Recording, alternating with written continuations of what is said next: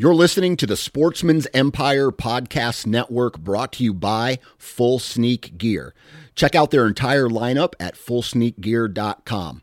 Also be sure to check out our entire stable of podcasts at sportsmansempire.com. Outdoor Edge knows that providing a freezer full of meat is part of the reason we all hunt. And what better way to bring it full circle than to process your own wild game? Outdoor Edge provides a full lineup of traditional and replaceable blade hunting knives and complete wild game processing kits to bring your wild game from the field to the freezer. Visit OutdoorEdge.com and at checkout, enter the discount code NATION30 for 30% off. New from Moultrie Mobile, the Feed Hub offers first-of-its-kind cellular connection and control for nearly any spin cast feeder on the market. When used with the Moultrie Mobile app, you can monitor feed and battery levels, run feeders on demand, receive alerts when feeders are clogged, and remotely adjust feeding times. The Feed Hub is ideal for anyone who maintains feeders. Remove the guesswork and save time by planning feeder maintenance before you drive to your hunting property. For more information, visit MoultrieMobile.com. Look, Bumble knows you're exhausted by dating. All the must not take yourself too seriously, and 6'1" since that matters, and what do I even say other than, hey? Well, that's why they're introducing an all-new Bumble, with exciting features to make compatibility easier, starting the chat better, and dating safer. They've changed, so you don't have to. Download the new Bumble now.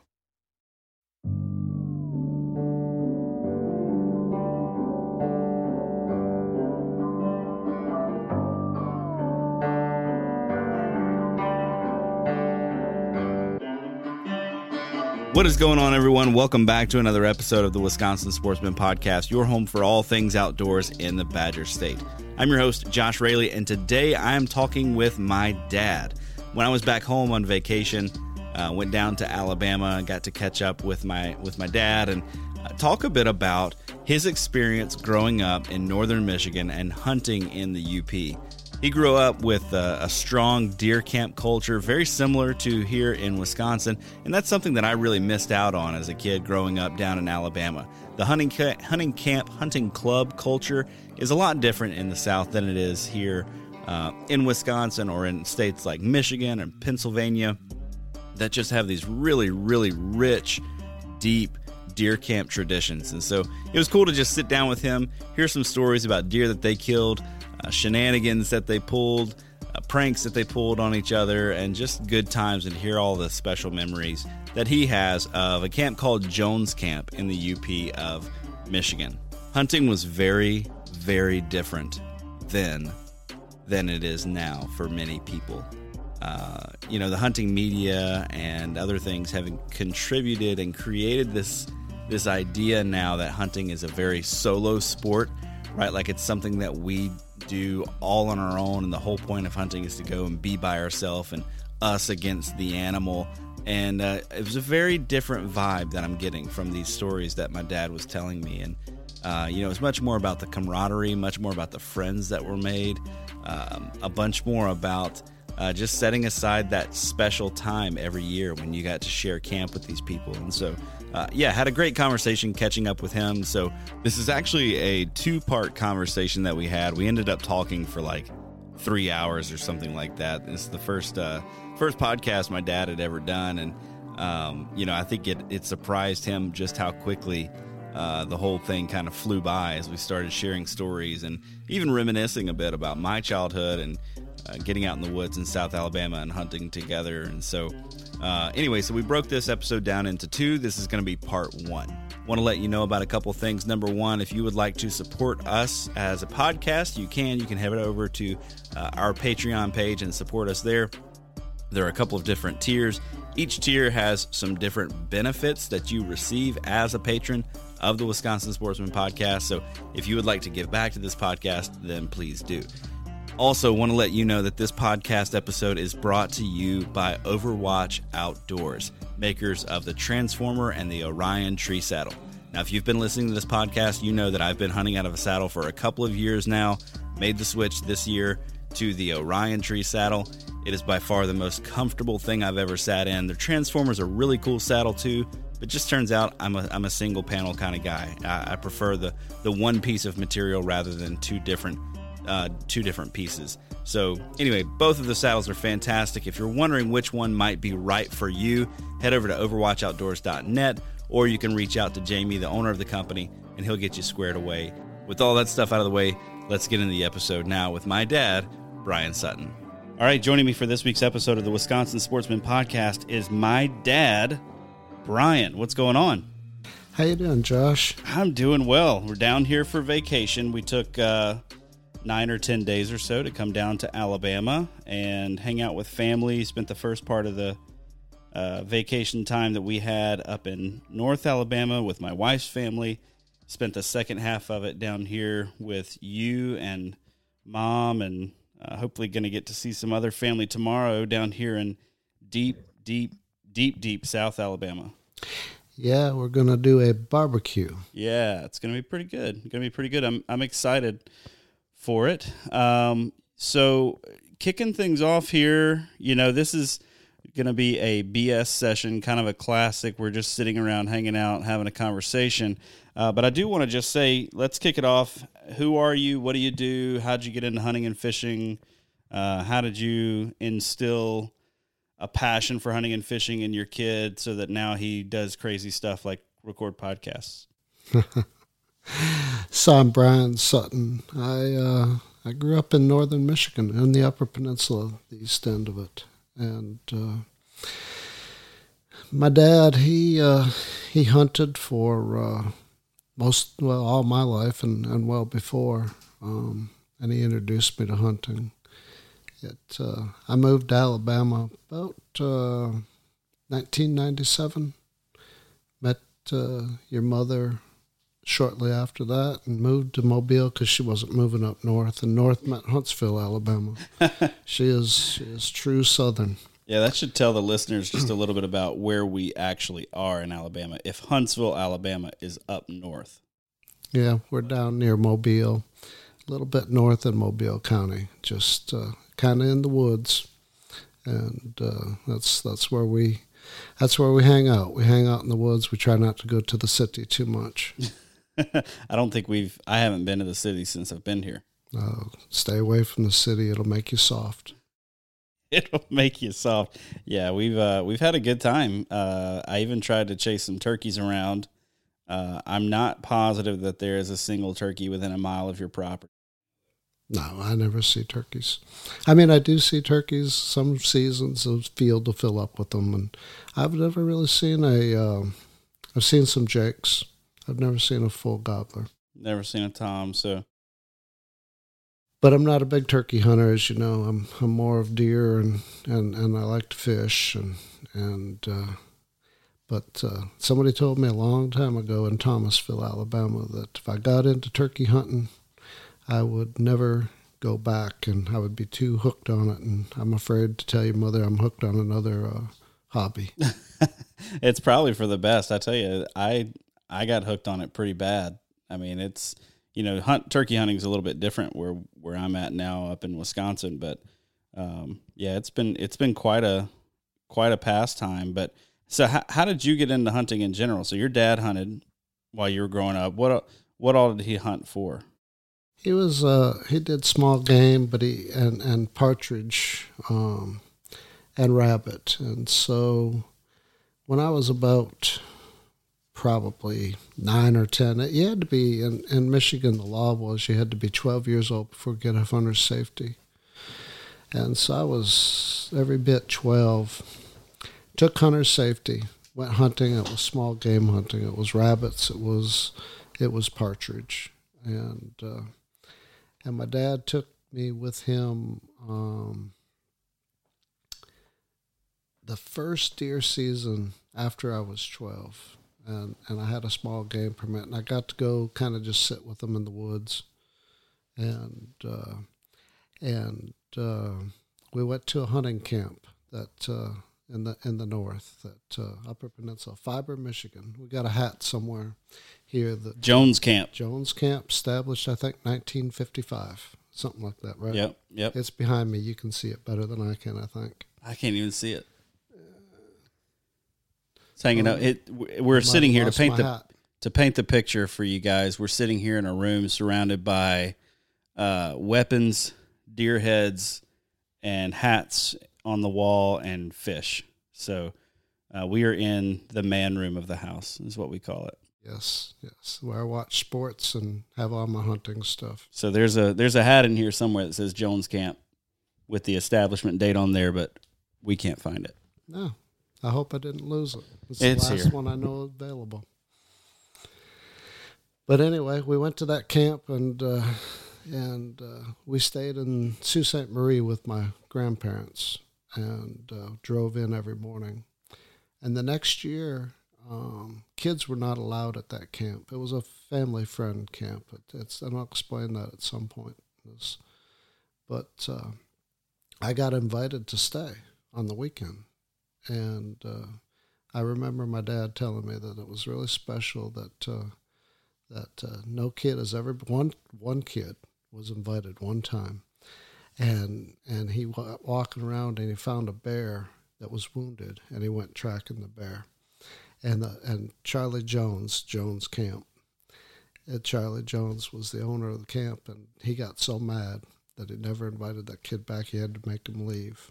Wow, because he had followed a wounded bear. Followed a wounded bear. It was they put him on a stand, and they said, "You stay here and don't go wandering off." And find out it was tracking a blood trail of a wounded bear. That upset Charlie a great deal, just the dangerousness of it. And so I was invited to stay. He took a liking to me. He was an older gentleman. I say that he's probably not much older than I am right now. He felt old at the time, but now that you look back. But he probably wasn't as old, but especially now that I'm about that age, grandparent.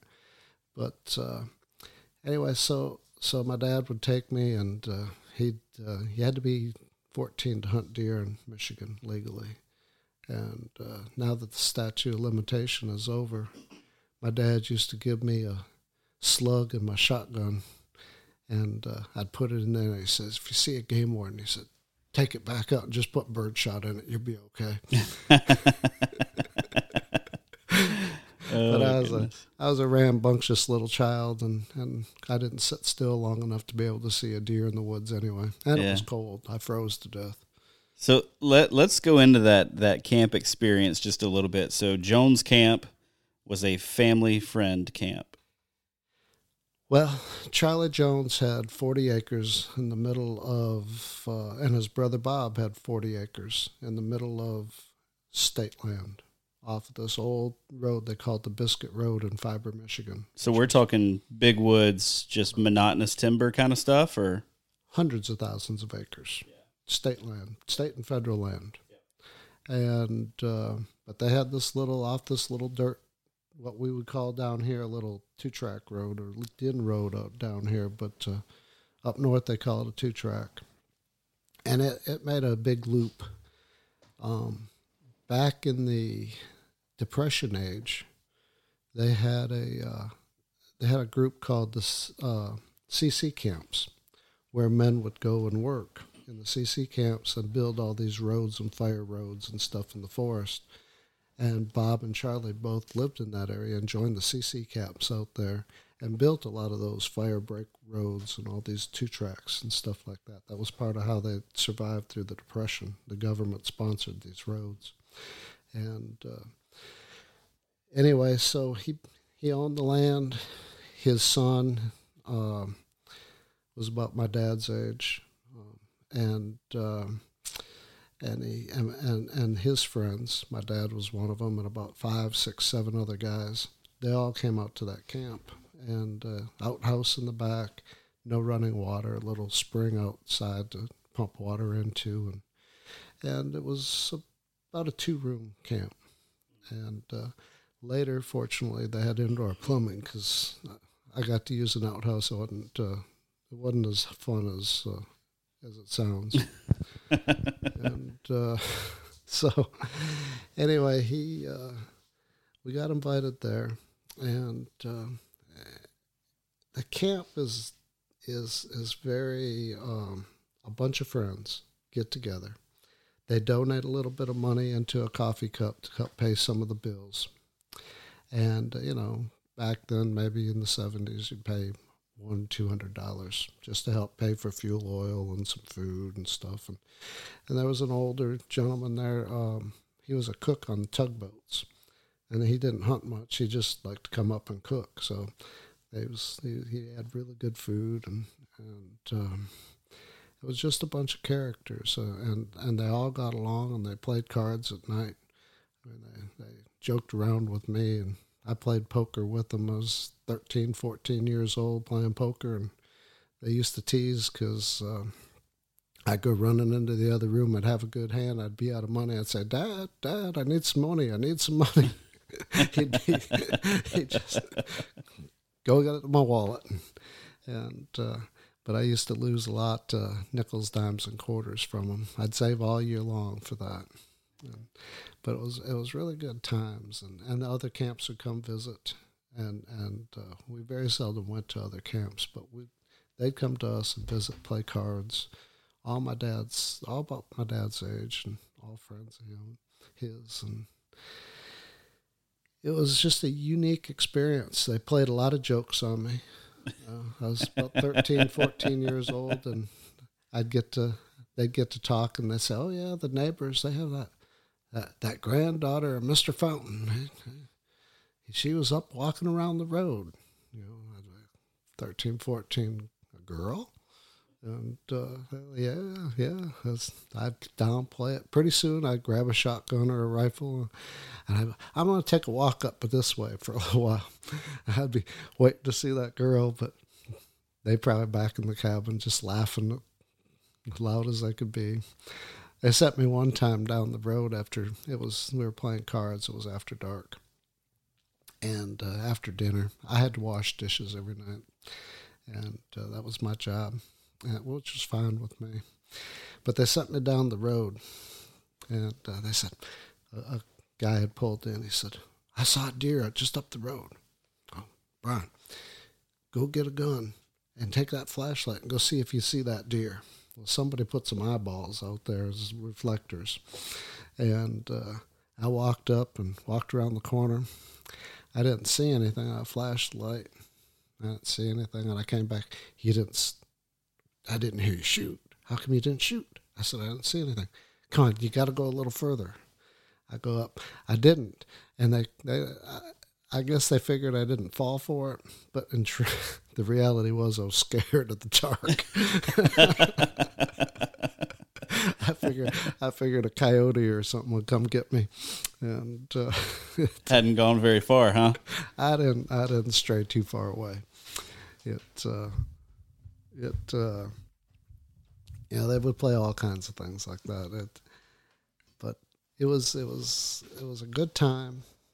You got to hunt anywhere you want. Thousands of acres of land. Yeah, so talk a little bit about that, where you guys were located. So it was a 40-acre piece of property, but everything around you was open hunting. Never hunted that property ever.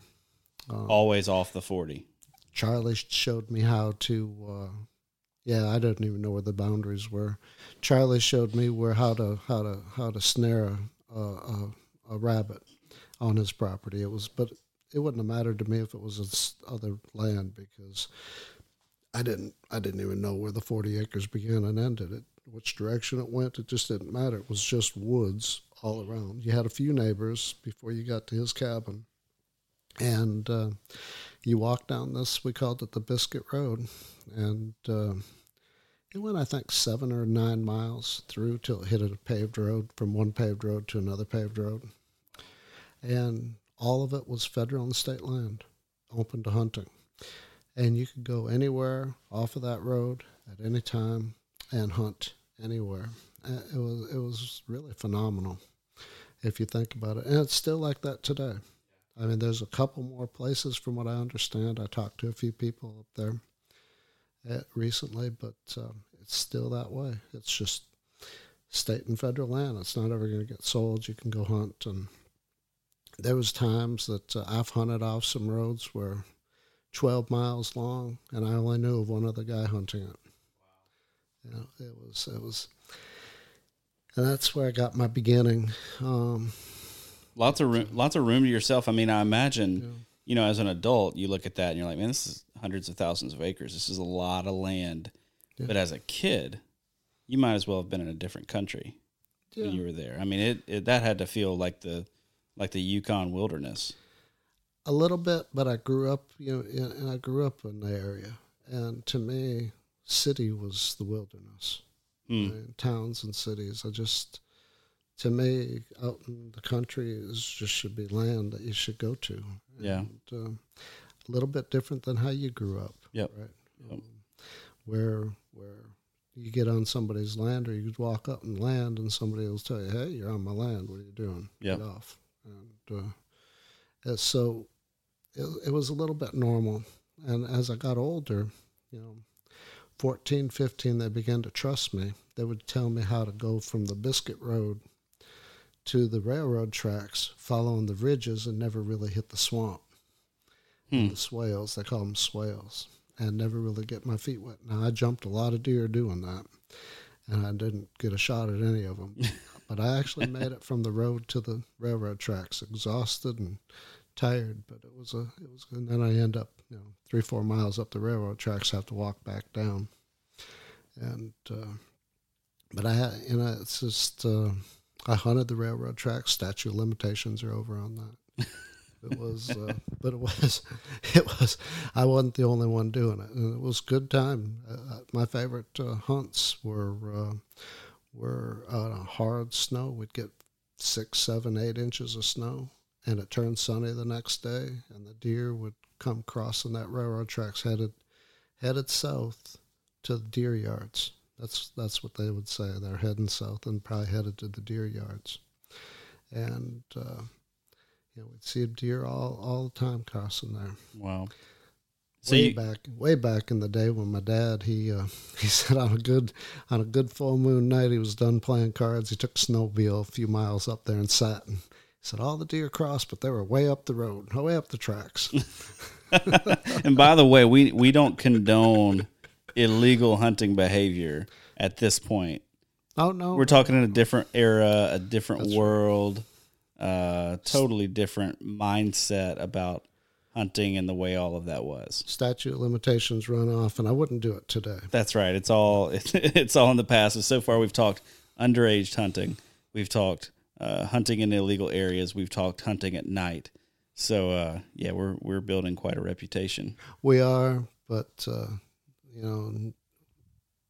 we follow the law now. I mean, and for the most part, we did back then. Sure. Yeah. We didn't never go spotlighting and kill a deer. Never go shining. I got a light right out here in the backyard, and we watched the deer. Probably see deer out there this evening, and we won't. We never even think about shooting them. Well, you never have. Well, you like to contemplate it, but especially that one night we were sitting here and the big buck came out in the backyard. That was painful. I think your wife gave you good counsel that night. Yeah, that was very, very painful, and it wasn't very long after sunset. No, it wasn't. Close enough. It was a nice deer, wasn't it? It was a very nice deer. You never did see that one again, did you? No. What was he? Was he a big 7? Yeah. I think it was. And for South Alabama, he was he would have been one that would have hung on the wall. Yeah, he's a good deer. So when you guys would go up to Jones Camp, we're talking rifle season or general firearms season? Yeah, we would go. Well, so we would go up there on the weekends, and I had a little dog, and we had some cabins south of Mackinac City, and we took this dog that I found. He was mostly a mutt. His name was Nicholas, but he had a little bird dog in him, and a little beagle in him, and a little some sort of shepherd in him. And we took him. My dad said, "Let's take him bird hunting." And we walked the woods all by that cabin on this little lake, and across the road we walked this whole area. Never jumped a bird. And he said, "Tomorrow we'll take him up to Fiber. We'll take him up to the hunting camp." I said, "Dad, So that dog didn't do anything but walk around with us. He said, I suspect something. He said, you'll see. So we got into the woods, and all of a sudden he started flushing partridge. Wow. And he got good at it. And he never pointed for long, but if you watched him and you knew what he was going to do, you had about 3 or 4 seconds to be able to prepare, and he was going to pounce. So you just had to keep up. You just had to keep an eye on him, but he stayed good at staying within 10, 15 feet of you. Just, he was there working in front of you, and all of a sudden he'd get excited and start sniffing, and he'd stop for a second and flush. And, wow. He did real good. I remember one time we were out sighting in the rifles at the cabin, getting ready for deer season, doing a little work around there. And that dog ran off somewhere. We heard some high squeal pitch. What is that? And I said, I reckon that dog is he out there somewhere chasing on a rabbit. And he come back with the rabbit. Oh, my goodness. In the smell. That was pretty good. Man. And the squeal we heard was the rabbit. Oh, no. But he was a good dog. And so I hunted with him, bird hunted up there.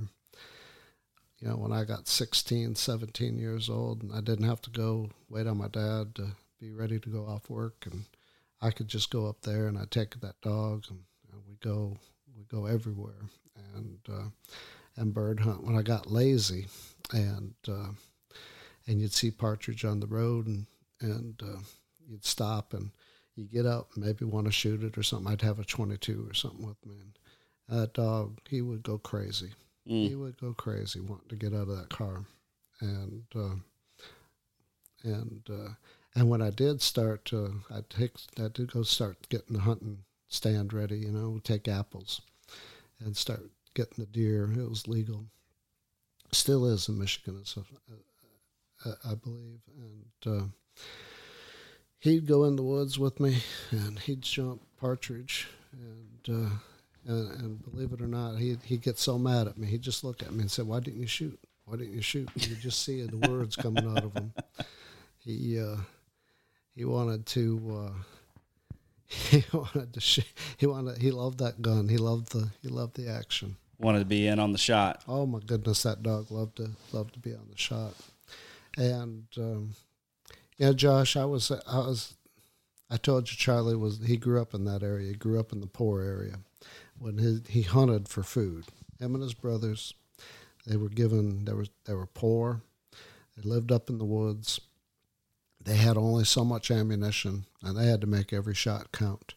And he knew those woods so well. I started hunting a road, probably 20-minute drive from the camp down the paved road, 55 mile an hour, 20 minutes. And it's a 12-mile long road. And he was telling me a spot up there. It was an old stagecoach road. And he said, you walk up there, he said, you'll see a stagecoach station, regular where they would stop with the stagecoach. And there's a well in the ground. And I was determined one year to find it. Walking up the road, and I saw some deer cross. They see so few human beings in that area that they didn't bother with me. I was right in the middle of the road. They were 50 yards in front of me. Wow. They just made their way across, and they looked at me and kept on going. Never broke stride. They stop and follow one another back into the woods. But I found that station. I found the well, and it's just amazing to me how all that stayed, and the trails are still there. Yeah. And even see the ruts in the road. Wow. And it's amazing. And living down in Alabama, you have a road. We have a road through the swamp here up to the next ridge. And if I don't tend to that every 3 years, you won't see it in 5. Yep. It'll be growed over. Yep. And so things just stay natural for so much longer. Yeah. It's fun to hunt a deer that has never seen in person. Yeah, talk. So it's really, really remote, first of all. Second of all, as you've described it, there just aren't a lot of deer up there. And there still aren't. Even today, there still aren't a lot of deer. And one thing I think that's really important to note is that, in Wisconsin, the deer hunting culture has always been, all right, everybody head north up to the some national forest land that they have up there. Huge, vast, expansive woods. Back in the time period that you're talking about was the heyday of hunting in northern Wisconsin. That was when they had a combination of factors all came together to create really good deer populations in northern Wisconsin. Clear cutting was going on. Wolves had been basically removed from the landscape. Several mild winters back to back to back to back. So all of that combined to create this boom in hunting in the north. And as I've talked with folks, biologists and stuff with the DNR in Wisconsin, they talk about how that is very much not the norm for that region. It's not normal to have high deer densities that far north. What would be more normal for woods like that would be like what you grew up with, hunting in the UP of Michigan. So I think the statistics were, back when I looked it up, when you used to tell me stories about hunting up there when I was a kid. And I remember looking it up and seeing the area where we are down here in Alabama had like 35 deer per square mile. And we didn't always see a ton of deer growing up here, right? Or I didn't growing up here. Up there, it was like 6 or 8 deer per square mile. That's right. And that was probably a generous estimate. That's right. So what was it like hunting deer in a place with very few of them? Cold. When did y'all start hunting? Well, as far as like time of year, gun season opens up, and I only hunted gun season. Michigan, like Wisconsin, has a very short season compared to what we do in Alabama. But November 15th, it started. Okay. November 30th, it was over. Wow. So come December 1st, you had to be out of the woods, no more hunting. Wow. And so you had 2 weeks to get it done. 2 weeks. Of the year. 15 days. And that was it. And my entire life of hunting in Michigan was I was going to school or college or working entry-level jobs that I only had 2-3 days off at a time ever hunting. I never took a week off it, and I didn't even know what vacation was. Definitely didn't take a rutcation like guys are doing these days. No, oh my goodness, no. And so I would get, I don't know, the first, I'd probably get 6 days of hunting total in a season. Wow. And if I saw, now I had a very good I think it was just personal luck. I had a very good buck to doe ratio. I saw very few does, and mostly I saw bucks. I think that was just personal luck. A lot of people, what the fellas did, you either hunted on a very good trail or where you knew they were crossing roads or the railroad tracks that we described. And the railroad company, they knew that people were there. In fact, some railroad workers actually hunted just up from, they had regular stands, hunted it. So it wasn't, we say, well, we wouldn't do it today. No, we wouldn't. And the railroad company wouldn't want you to. But back then it was a known thing. Yep. And so it when the train come through, now that was a little scary because the train's coming, you're eye level with the tracks, and that old train rocks back and forth, and it's a little nerve wracking. Yeah. But you either did that, or you got a bunch of food for the deer and brought them to you, and deer will come to food, as we all know. We do the same thing in the South where we plant patches, and lately Alabama has allowed putting out corn. Yep.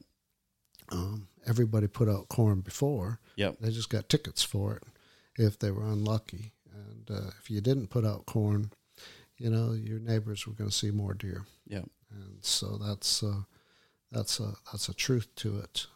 Now you and I were in some hunting clubs down here where corn was forbidden, and that was okay. and we saw some deer, but not in large volumes, but at least more than I would see in Michigan. Yep. Yep. So if I saw 2 deer, 3, 4, 5 deer in a season, I did well. Wow. But I killed a couple nice deer up there, and have some real memorable hunts. And but I missed a pile of deer, Josh, when I was young. Oh my goodness, I missed a pile of deer. I almost shot a bucket of bullets at deer. And the old fellas, they'd get. I drug old Charlie Jones. They said, if you shoot one in the lungs, it'll be real dark blood, real dark. I think it's supposed to be pink, but knowing what I know now, right? Yep. But it'll be dark. Okay. Well, I shot at a deer. It come out. I went up, I looked, and I said, oh, that's dark. So I went all the way to the camp. I'm 3 or 4 miles up a track. I go all the way. I'm almost running back to camp. Come on, Charlie. Come on, Charlie. Come on, Charlie. He's 65, 67 years old. Okay, I'm coming. Drag that poor man all the way up the tracks. He looks down. He says, that's where you shot? I said, yeah. He said, that's mud.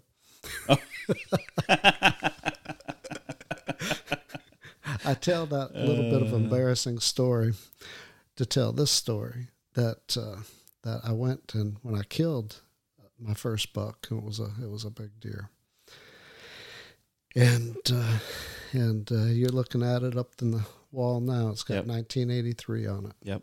And really nice deer. And that deer, we'll get into the weight of that deer in a little bit, but I ran, and I was 3 or 4 miles from the camp. And I ran every bit of that there. I was so exhausted when I busted through the door of the camp. And John and Charlie are sitting at the table preparing dinner. Charlie's peeling potatoes. And I said, I shot a deer, and it's dead. I touched it. And I sat back down. Charlie got up, and he got a knife, and he says, I don't know, John. He says, I think we need to just sit here and peel some potatoes. That boy, he brought me all the way up them railroad tracks. Remember that a couple of years ago? And they went back and forth for a while, and I said, never mind, I'll go figure out how to do it myself. I said, settle down. I'm going with you. And so we went, took the car, took the truck, my dad's truck, part way up as far as we could on the road, and then walked all the way in. It was probably about a 1.5 miles, maybe 2 miles back in there. And sure enough, I showed him that deer, and Charlie was probably 70 at that time, my late 60s, probably 70. And I didn't realize the size of the deer. I didn't appreciate it at that moment. And he said, well, you get it up over here off this knoll. Let's turn it over, and we get it on this knoll. And he showed me how to gut it out. And so I gutted it. And then he said he's looking for a stick, and he had rope. And he said, okay. He said, we're going to pull. And you're going to get him on this stick, and the rope's tied to the horns. And there was not much snow. And there was a nice trail, but there was not much snow. And he and I pulled that deer all that way out. And we hung that deer on the buck pole. And we cleaned it out good. It was a little warm. I drove a 1972 Pinto. I don't even know what that maybe is. It was a 74 Pinto. Maybe they didn't make it in 72. I don't remember. I'm gonna have to Google something. I'm gonna have to Google what a Pinto is. And they're the ones that caught on fire if you got hit in the rear end. Oh god! And it was completely rusted out. And we were going to put that deer on the top, and somebody said, "No, that might crush that poor car." Oh no! So we slid that deer inside that car. And I took it back home, and I took it to the processor. You got it. I just Googled a Pinto. You got it inside of that? We did. Okay. The head was right up in the dashboard, and the butt was at the hatch. And I took it across the Mackinac Bridge. And I don't even know if they counted it as one of the deer, but it was sitting right next to me when I paid the toll. And And so I took that deer in. I hung it in the rafters. And my parents would not be happy about this, but hung it in the rafters in their garage. I don't know where my parents were. My dad might have been at the hunting camp, and my mother probably was in Green Bay, Wisconsin. She went with her friend every year around Thanksgiving. And so I had some people over, and I think I was 18. I had some people over. Drinking age is 21. Yeah, I violated that too. Man, we were breaking so many laws on this episode. But, My goodness. I apologize. It's statute of limitations, right? That's all right. I don't condone that, young people. That's Don't right. do it. Don't drink until you're 21, then do so responsibly. Better to almost be a teetotaler at this point. However, so I had people over. I took them down. I showed them that deer. The next morning, I had to take it to the processor. And it was bad ice storm. It was real icy and slippery. I put that deer in the car, and I get out at the processor, and I walk in, and there's 4 guys talking to the processors there, and there's this really nice, that was probably about an 11, 12-point deer. Nice horns, and the guy's telling the story, and I just listened to his story. It was a good story. I don't remember it now, but it was a good story. He was telling how that deer came out. He was excited. And so I'm standing there, and the processor guy, he was the dad of a female friend of mine. He looked at me, as a gruff fellow. What can I do for you? I said, well, I have a deer. What do I do? Do I just bring it in? Yeah, go get it. Do you need help? I said, nah, I got it. No problem. So I open up the Pinto, and I get the out. I drug it out onto the ice, and I slide that deer in. And I remember, as I'm coming in the door, this guy's starting to tell a story again. And I'm dragging this deer across the pavement. It's getting heavier. And pretty soon, I looked at the people, and they're listening to the story, and one of them looked at my way, and then he started staring. And then the other one kind of looked. Pretty soon, everybody's looking at me, but the guy's telling the story. And he finally looked, and nobody was paying attention to him, and he looked around, and he looked at the deer that I was dragging in. He just shut up and he left. and this thing dressed out. I don't know how heavy it was. It had to be 325-pound deer. Not dressed out, but it had to be. When I hung it in the rafters in the garage, I couldn't get the butt off the floor. Wow. 8-foot rafters, the butt was dragging the floor. I couldn't even come close to getting it off the floor. Yeah. And that other guy's deer was half the size. Wow. And his horns could have fit inside the horns of this one. I didn't appreciate it because the deer on the buck pole next to it were just as big. Yeah. And so that was my first taste of deer hunting. When I killed one a couple of years later, the next year, I went in, I got so much deer meat off of that deer. I was box after box after box I drug to the car. The next year I brought in the same processor. It was like a spike. I brought it in. I go to get the meat, and I said, where's the rest of it? That gruff old fella, he didn't like me anyway.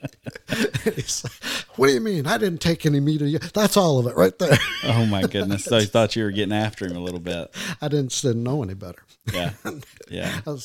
I had box after box after box of the first one. I don't get 1.5 boxes out of this one.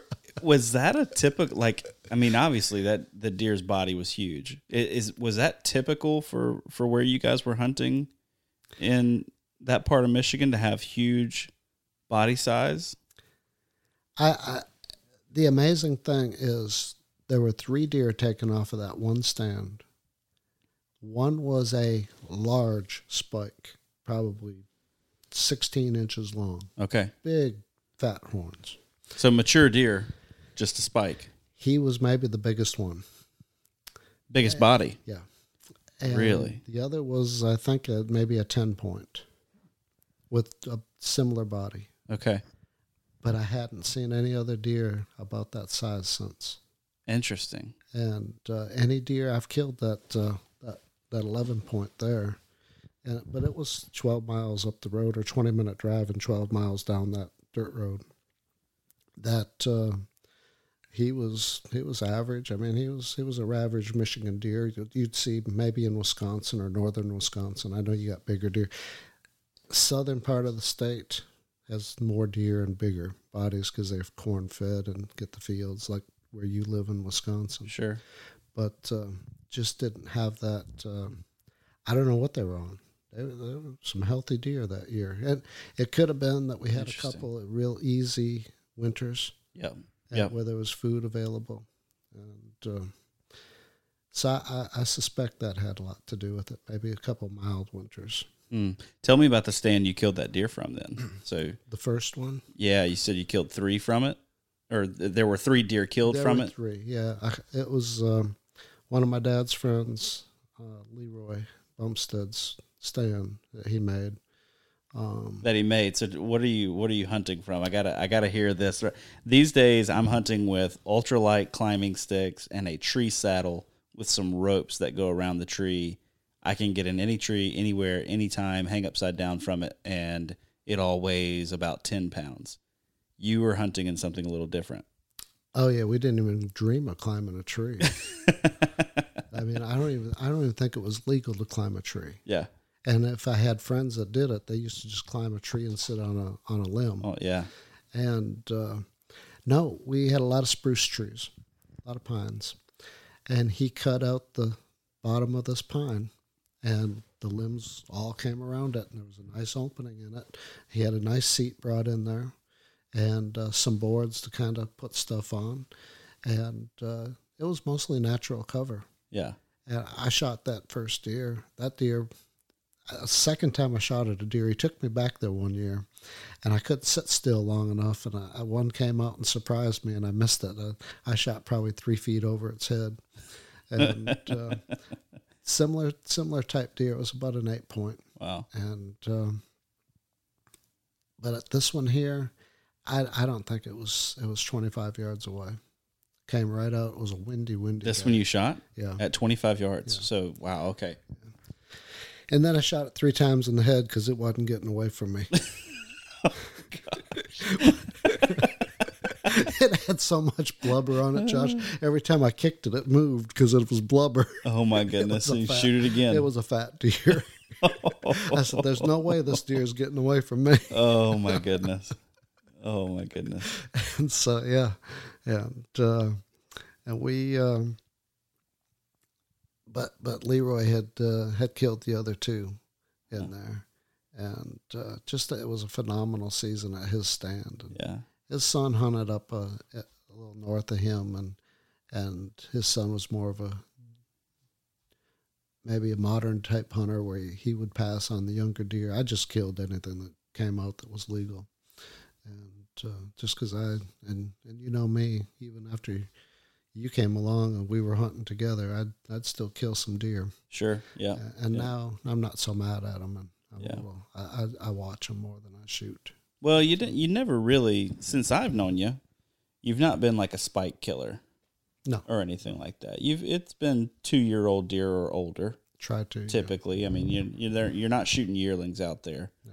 But a nice 2-year-old basket rack 7 or 8 walks out. Yeah. Not gonna let that go. Couldn't stand to pass on that. Well, and it's a little bit different too. In down here in Alabama, you get $3. And when I was a kid, remember we got 2 deer a day. Yeah. One of which could be an antlered buck. That's right. So you could kill for the entire season. I don't know how many days it was, but it used to start on October 15th, right? Back in the day, bow season started October 15th. Gun season would usually start around November 20th. That's right. Right? The weekend before Thanksgiving. And then when I was a kid, it would run through January 31st. That's right. And so you could, I don't know how many deer that is, but you could kill 2 deer a day. But only 1 buck a day. But only 1 buck a day. What a limit, right? Like you only get to shoot 1 buck every day. So that's right. A 2-year-old walks out. There's not a lot of incentive to pass that 2-year-old on a 5,000 acre hunting camp property. No, where everybody else is saying, "Hey, he's got 4 points. Yep. He meets the criteria for the club. So he's going points down. Or better. Yep. And that's both sides, not 4 points on one. That's right. 4 points on both sides. That's right. In Alabama, they count all of them. Yeah, that's right. So it's a 2-point side basically. So yeah, but you've never been a spike killer, but you were very opportunistic up there in Michigan. Yeah. Anything that comes out. And but in reality, if I didn't kill that spike, and 1.5-year-old deer, and it had decent little horns, that might be the only deer I saw. Yeah. In that hunting time. Yeah.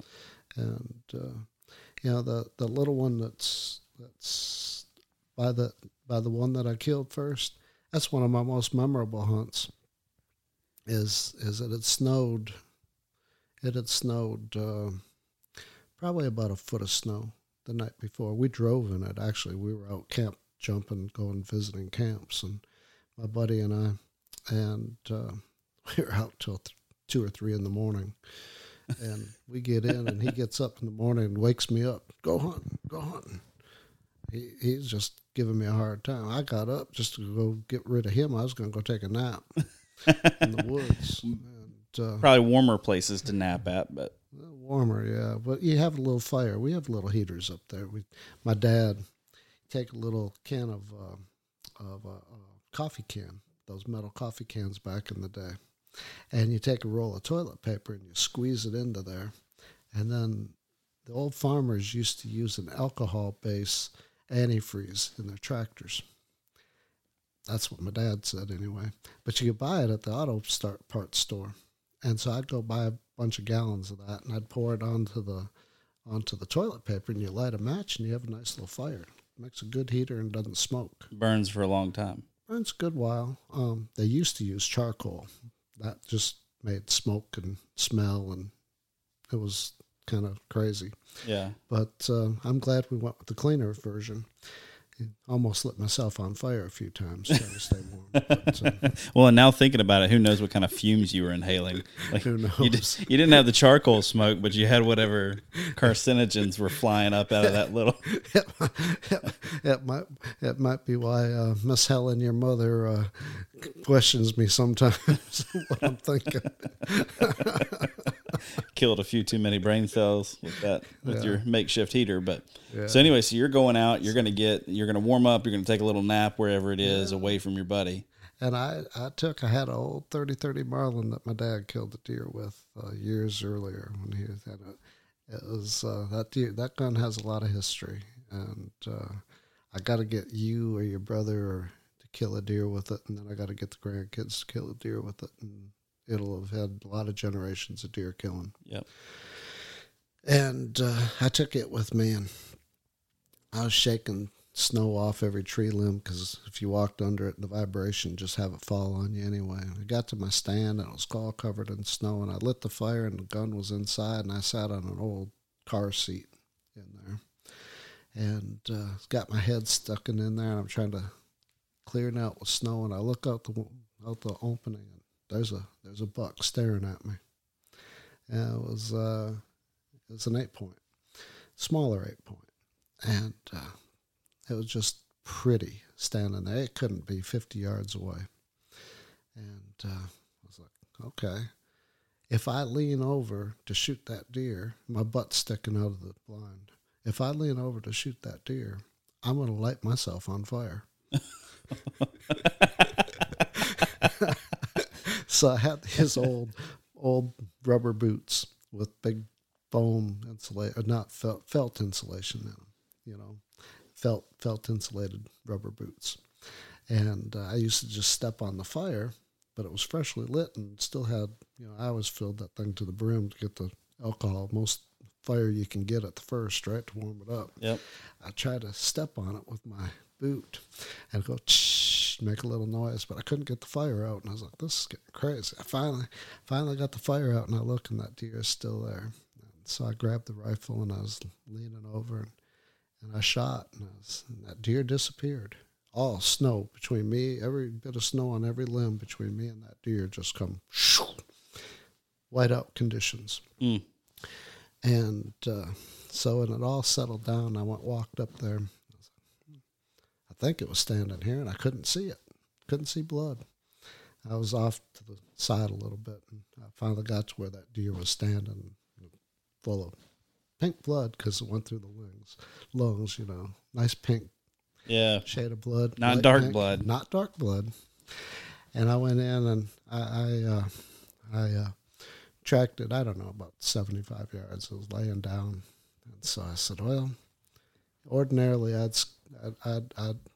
would gut this deer out and drag it out of the woods, throw it in the truck, and go back. That morning, I just turned around and went back to the camp, and I got my buddy up because he just went back to bed. little payback for him. And I said, hey, come on, I need help dragging this deer out. So I made him come with me.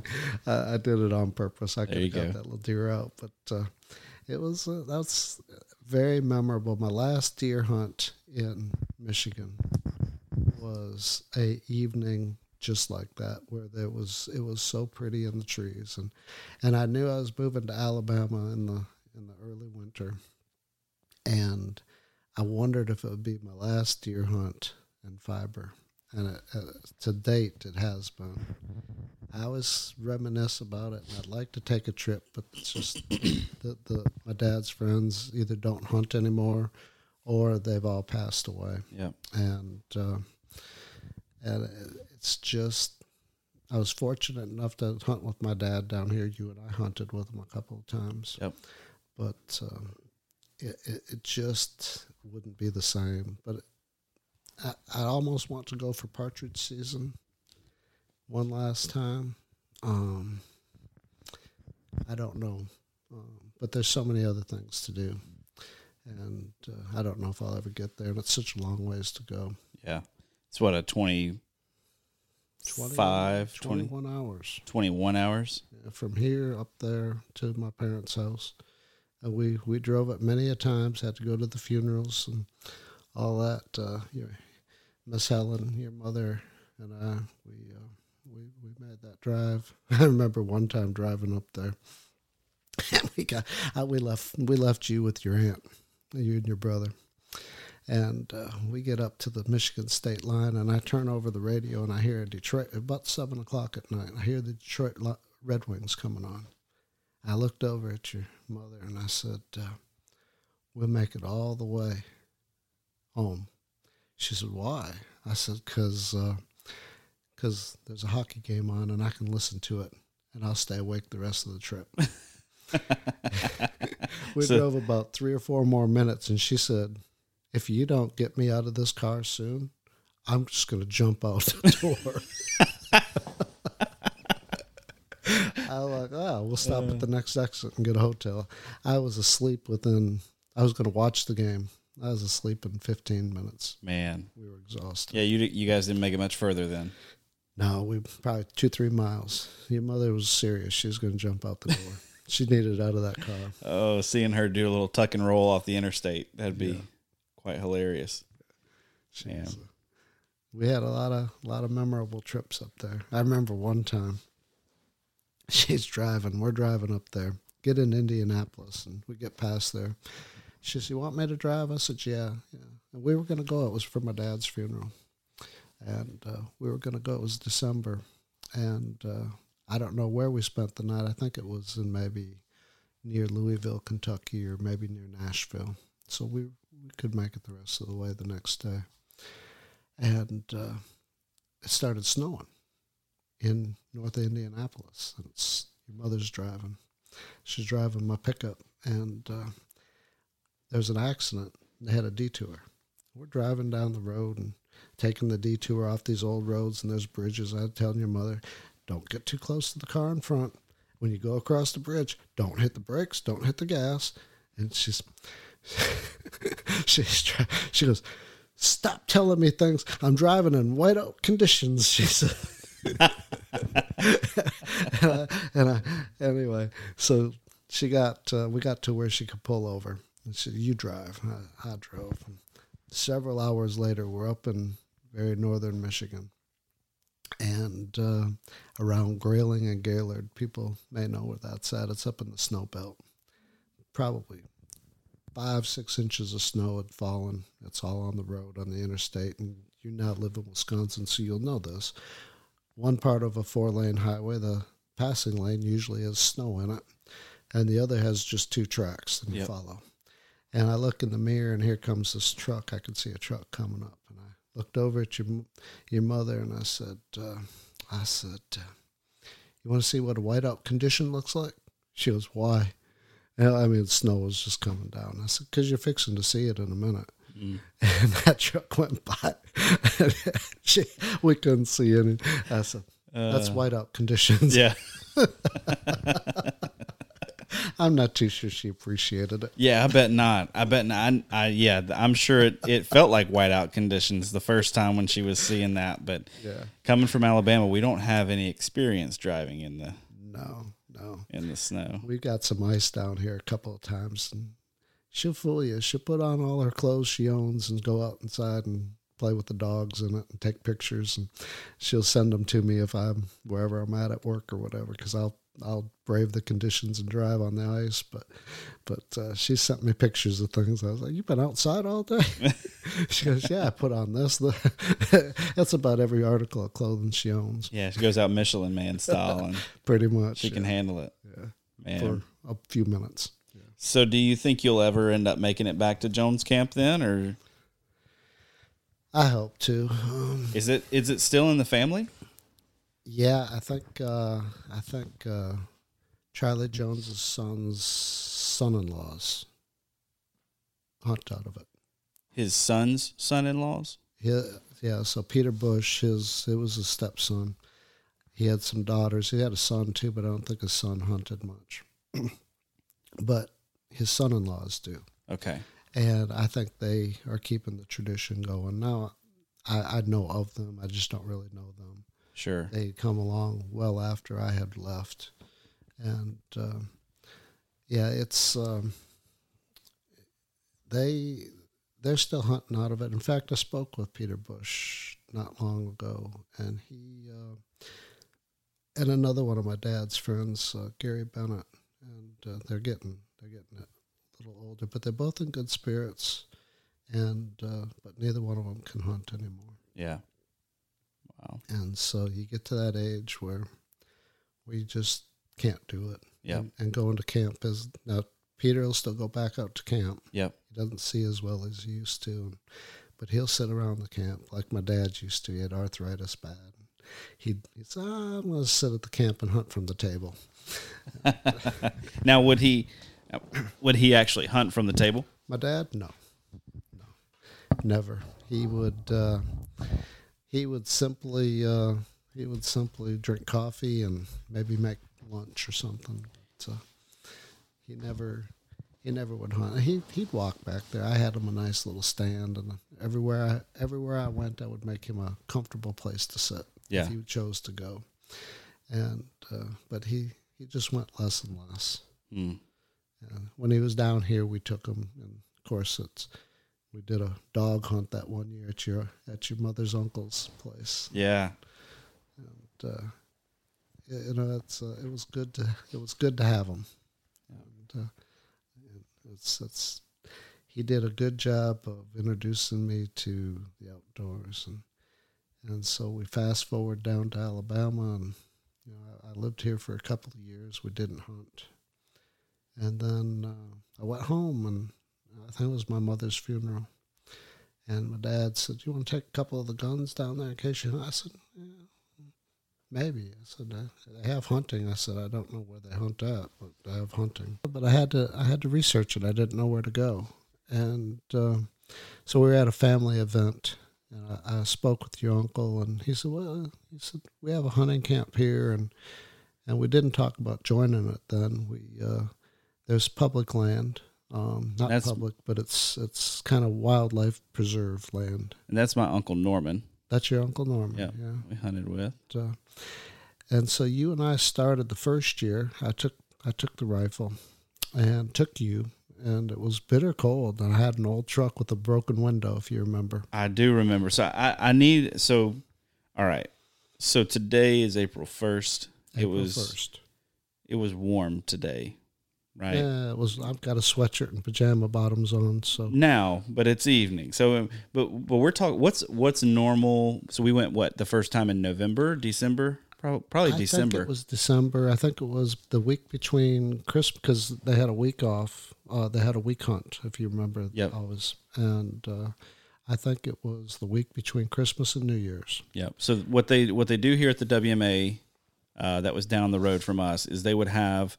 So rifle season would be open from November 20th or so through January 31st, but just because rifle season was open didn't mean that you could hunt with a rifle anytime you wanted on the management area. They had specific hunts where you had to go and you'd have 2 days or 4 days or whatever. Or 1 day. And you'd have to go to the place, to the little ranger shack there. You'd have to check in the morning, give them your hunting license, sign in for the day. Then you were free to go roam on this place. That's right. And we're talking late December, probably bitter cold. Now, what's bitter cold for Alabama? Because I think back, and first of all, we had garbage clothing, not garbage clothing. We did not have clothing to stay warm in. No, if you remember, we did that hunt because I had my northern clothes. Yeah, well, the first year you had your northern clothes. I remember wearing wind pants underneath jeans. And as I walked, it would go, and you were like, "Can you be any quieter?" And I'm like, "No, I can't. I have literal wind pants. I'm MC Hammer out here with these pants on. I can't be any quieter. I'm literally wrapped in plastic right now." But you know, it's really funny. What's that? Is you tell me these things and you remember them vividly. I have no recollection. Well, I'm sure there's a lot of stuff I have no recollection of either. But so, all right. So we say bitter cold though. What do you mean bitter cold? In this particular case, people were making icicles with their water taps on purpose, and the ice never melted for the whole week. So it's in the 20s. I think it was, if I remember right, it might have been 19. Now, this is what I hunted in the north, but down in the south, 19 is cold. Very. But what makes it a little bit colder than when you're at is the humidity is still here. Yep. And so for the people that are in Wisconsin, and you will remember, Josh, when you hit March, now January is cold, February is really cold. Yep. That's when you're going to get below zero. March, you get a couple storms a year. This is what I remember as a kid. Some of the coldest nights I can recall were in March because it was only 30-some degrees, but it was bone chilling because it was so humid. Yep. It would get a bad storm. It'd be wet snow.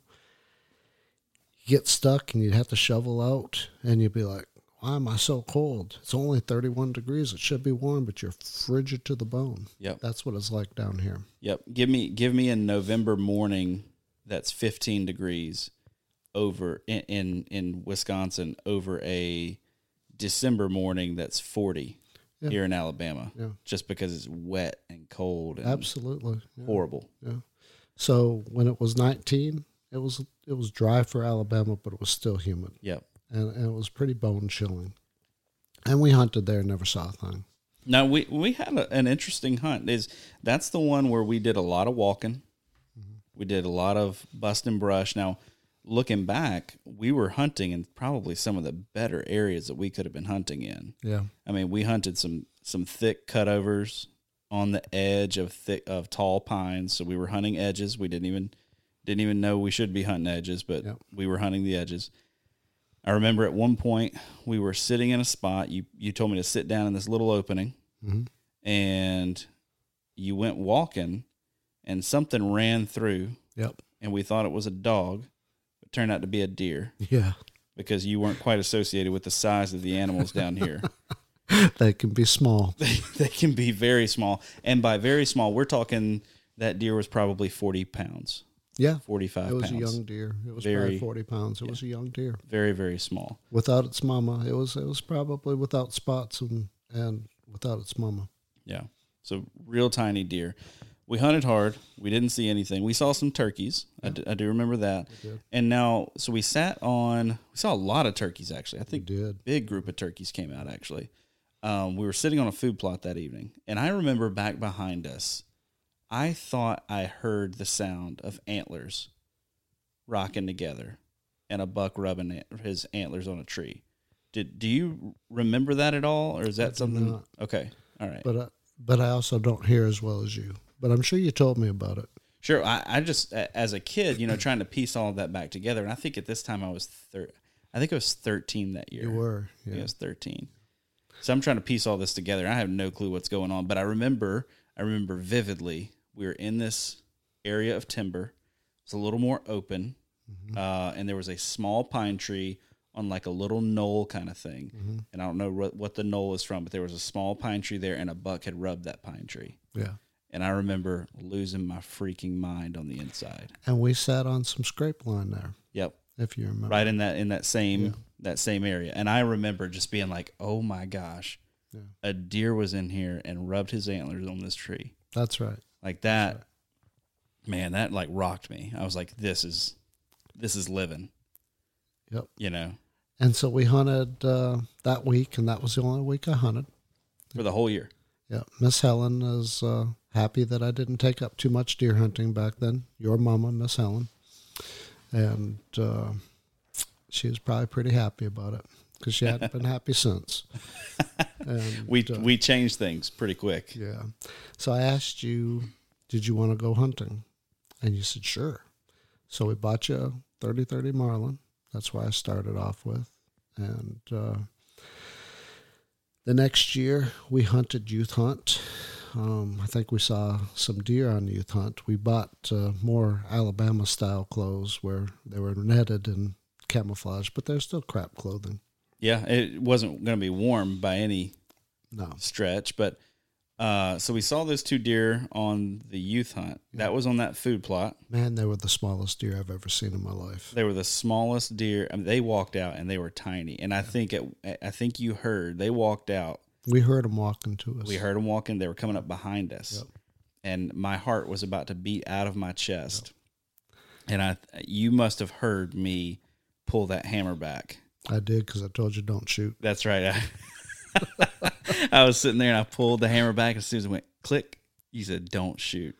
And they were looking, and I was like, oh, gosh. But they were tiny. Yeah. They were teeny tiny. And those deer were a little weird looking. They were very weird looking. I was like, this deer do not look right. They were shaggy. They were shaggy looking, and they were extremely, and I've seen other deer called melanistic deer, which are basically black. And that's kind of how these deer were. They were extremely dark colored. Yeah. Very, very. I've never seen another deer this dark in my life. No. And they were shaggy looking. And I was thinking that's what Alabama deer look like. Yeah. Man, they're small. Yeah, it was a weird thing. So I don't know if these were 2 melanistic fawns or what. But anyway, so thinking back, they're very cute though, weren't they? They were. Yeah, they're very cute. We saw them 15, 20 yards. Oh my gosh. No cover. Yeah, no cover. We're sitting in lawn chairs. Yeah. And they're eye to eye. These are the first deer that I've ever had walk up on me while hunting. I got a 30-30 lever action in my lap, and I'm like, I'm about to blast one of these suckers. No. And it didn't happen. No. And we didn't see any deer the rest of that season. We hunted the management area only. And towards the end of the season, which is the rut for Alabama, the beginning of the rut, Josh, you explained that it was to January 31st. They've extended the season 10 days to February 10 because the rut is so late. Yep. It was only getting started. Yeah. That last weekend or last week of the season. That's right. You were just starting to see some chasing. And you see back at the back of the property here where you'll see some scrapes from time to time. Oh, I was out turkey hunting this morning. I saw scrapes out there. There's one just across the fence that is just outside of those pine trees, and it's clearly been worked. There are some very, very, very late rutting going on. Yeah, right now. It's I think it's getting later every year. Yeah, we've noticed that every year, a little bit later rutting activity for the last bit. But I pulled you out of school. You were complaining that you were sick, but you weren't about to stop hunting. I was sick as a dog. You were. I don't know how sick you were, but yeah, I was sick as a dog. But you pulled me out of school early. We had one last crack at it. It was January 30th, so it was the day before the last day of the season. That's right. You pulled me out. We made the drive out to the management area. Yeah. Stopped at Hardee's on the way. Did we? We stopped at Yeah, Hardee's. you got a good memory. Well, I had to get something because my throat. That's right. I thought my throat felt like it was closing. Yeah. And I was like, I got to drink something, have something cold on it, something, because I'm not doing okay. Yep. So we run through the Hardee's, and then we went to a food plot that we had found a couple weeks before, a week before. We went scouting and found it and said, this would be a good spot to sit. It had a good trail coming into it from some pine trees. Yep. And we thought this would be a good place to sit. And we got there, and we thought, okay, well, this is great. We get out, we're spraying down with scent-free spray. Yeah. As if that was going to do anything with the stench that I was carrying around on all the clothing I had on. But anyway, and a guy comes walking up to us. So you right through where the field is. literally walking from the field. Yeah. And I'm like, oh, my gravy. What is this man doing in our area? Yeah. I was like, well. There's not a truck to be seen. The etiquette is if you see another truck, you keep on going. That's right. There's not a truck to be seen. Don't know where he came from. He just walked. And go ahead and tell. I don't remember what the guy said other than, are y'all hunting in here? No, he did. He asked if we were hunting. And I said, yeah, we plan to hunt that field right there. And he said, that's good. I saw a 7-point. He said, maybe you'll get on him. And I was like, well, good. You know, he went back where he came from, and I looked up, and the man had disappeared. Yeah, well, and here's the creepy part. Now, I'm not real hocus pocus. I'm not at all. But we're watching, we're getting out by this field. There's the road that goes down past the field. You can't drive the road, though. It's a closed road, right? So the road goes down to the field. We're parked outside where the road turns off, but we can kind of see the very edge of that field. There ain't nobody there. We look up, and there's a man coming. Yep. Old fella. In camouflage that looks like had been left out in the sun. Yeah. It was practically white. Yeah. Camouflage. Faded. Yep. The guy comes up, tells us he had been tracking a deer. Is that what he said? He said, I saw it on the other road on the other side. Now, the other road was how far away? Through? I have no idea. Long ways. Yeah, not long close. Way. He said, I'd been tracking him, and I tracked him down into a swamp. And I'm like, dude, how in the world are you tracking deer through the pine woods of Alabama? You ain't tracking nothing. I tracked this deer, and he went down in there. Maybe you'll get him. And the guy was just jovial about it. Yeah. He was happy we were out there. Yeah. He's like, yeah, go get him. Yeah. And maybe you'll see him. Maybe you'll see him, yeah. And I turn around and look at you. We kind of exchanged looks because it's just a weird, bizarre scenario because the guy's like out of a Hallmark movie or something. Yeah, nice old fella. Yeah, nice old fella. And we look back up. He turns to walk back down the road, and we could see that road for 150 yards, I'd say, 100 yards. 75 to 75. 100. Okay, when I was 14 or whatever, it felt like 200. But you could see a long way down the road. Yeah. We exchange a look. Like, wasn't that weird? He wasn't too far off, and we exchanged a look. And then we look back up, and he's gone. He was gone. Like, gone. Gone. Because I looked at you and said, where'd he go? And we said, I have no idea. No idea. Mystery. Yeah. So anyway. We pull lawn chairs out. We pull out our lawn chairs again. And if you remember, the field was a dog leg. Yep. And I set you in one spot where the big trail was coming in. Yep, where the big trail was coming in, because it was coming in to, if you're facing the field from the left-hand side. That's right. And there's a big brush pile in the middle of the field. Big two big oak trees. Yep. And you got on the far side of that where you could see the other side of the field. The other side. And I set you up where the big trail was, figured they'd come from your left to right. Yep. And it's January 30th, and it's 70-something degrees. Oh, it was warm. It was hot. We had these mosquito-netted clothing. Yep. And it's sweltering. Yeah. When it's warm in January, it's warm in January. Yeah, muggy. And I put you in a chair. I got you behind a little tree, some brush. And I said, I'm going to go up there. I said, now listen. I said, I'm just going to watch that field. If they don't come to you, I would shoot, but I wasn't intending to shoot. And so I went up on the dog leg, found a little spot, put my chair, sat down, and went to sleep. You were out. It was hot. Oh, man. I went to sleep. It was warm. And I look up when I woke up, and I'm bleary-eyed.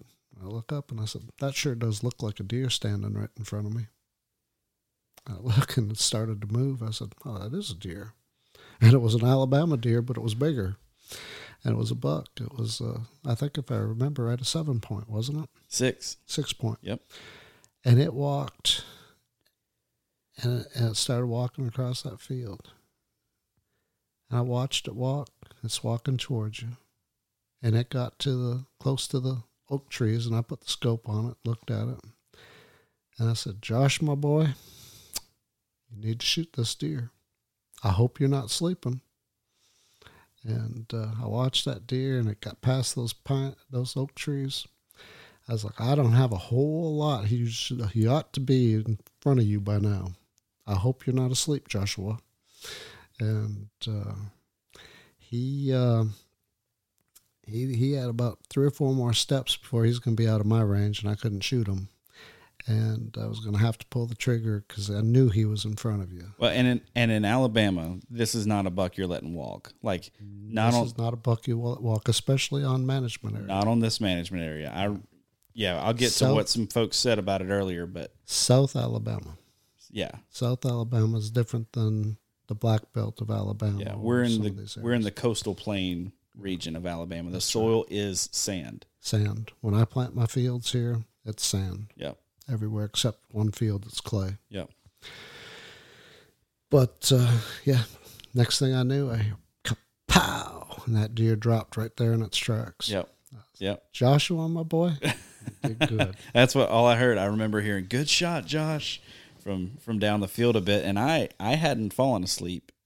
I was in it to win it this afternoon. It's just one of those afternoons that you feel it and you're kind of just, you're on it, just everything in you is filled with anticipation.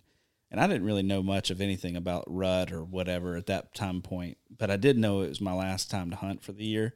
And I did know I'd been feeling like garbage, and I did know creepy ghost man had just come down and told me I was probably going to get that deer.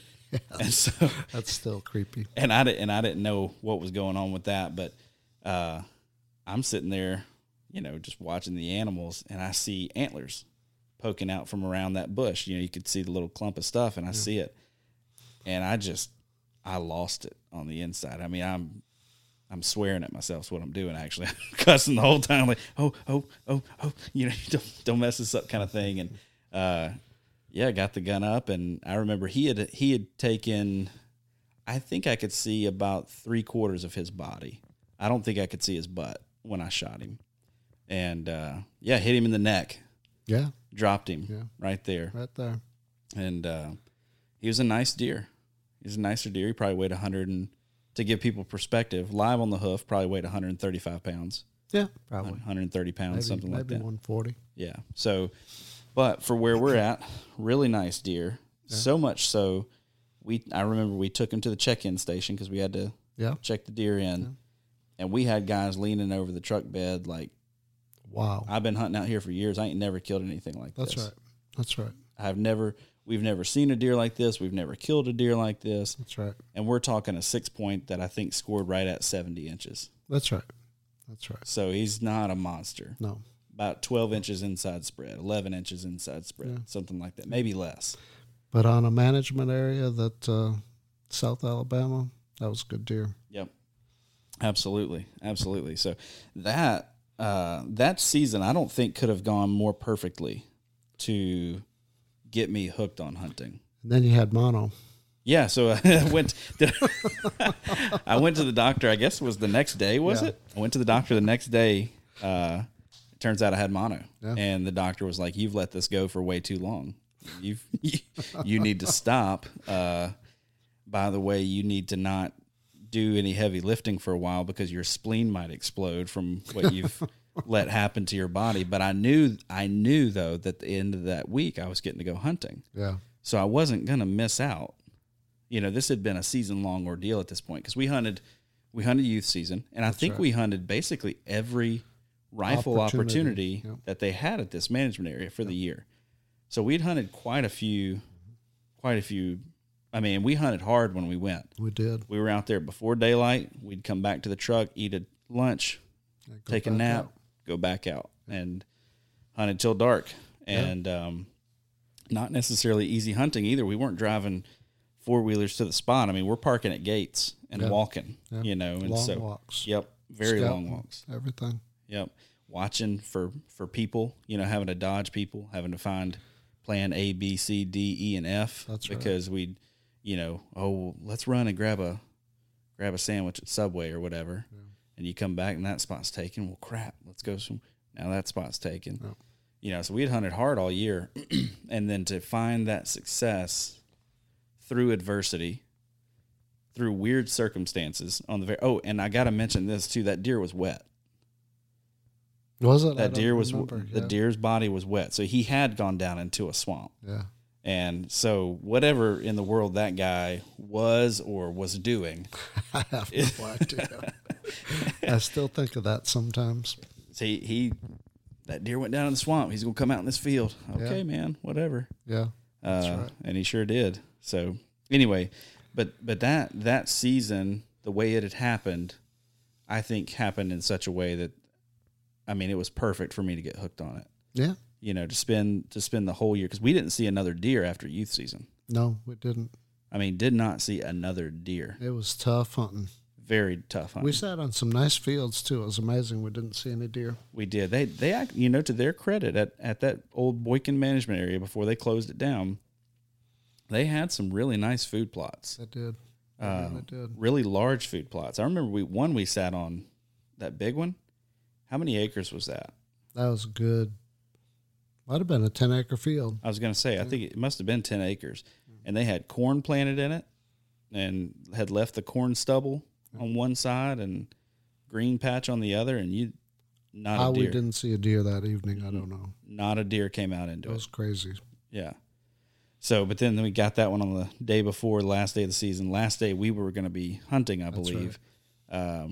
Man, I was hooked after that. I took it off work. I said, this will be the last chance. Yeah.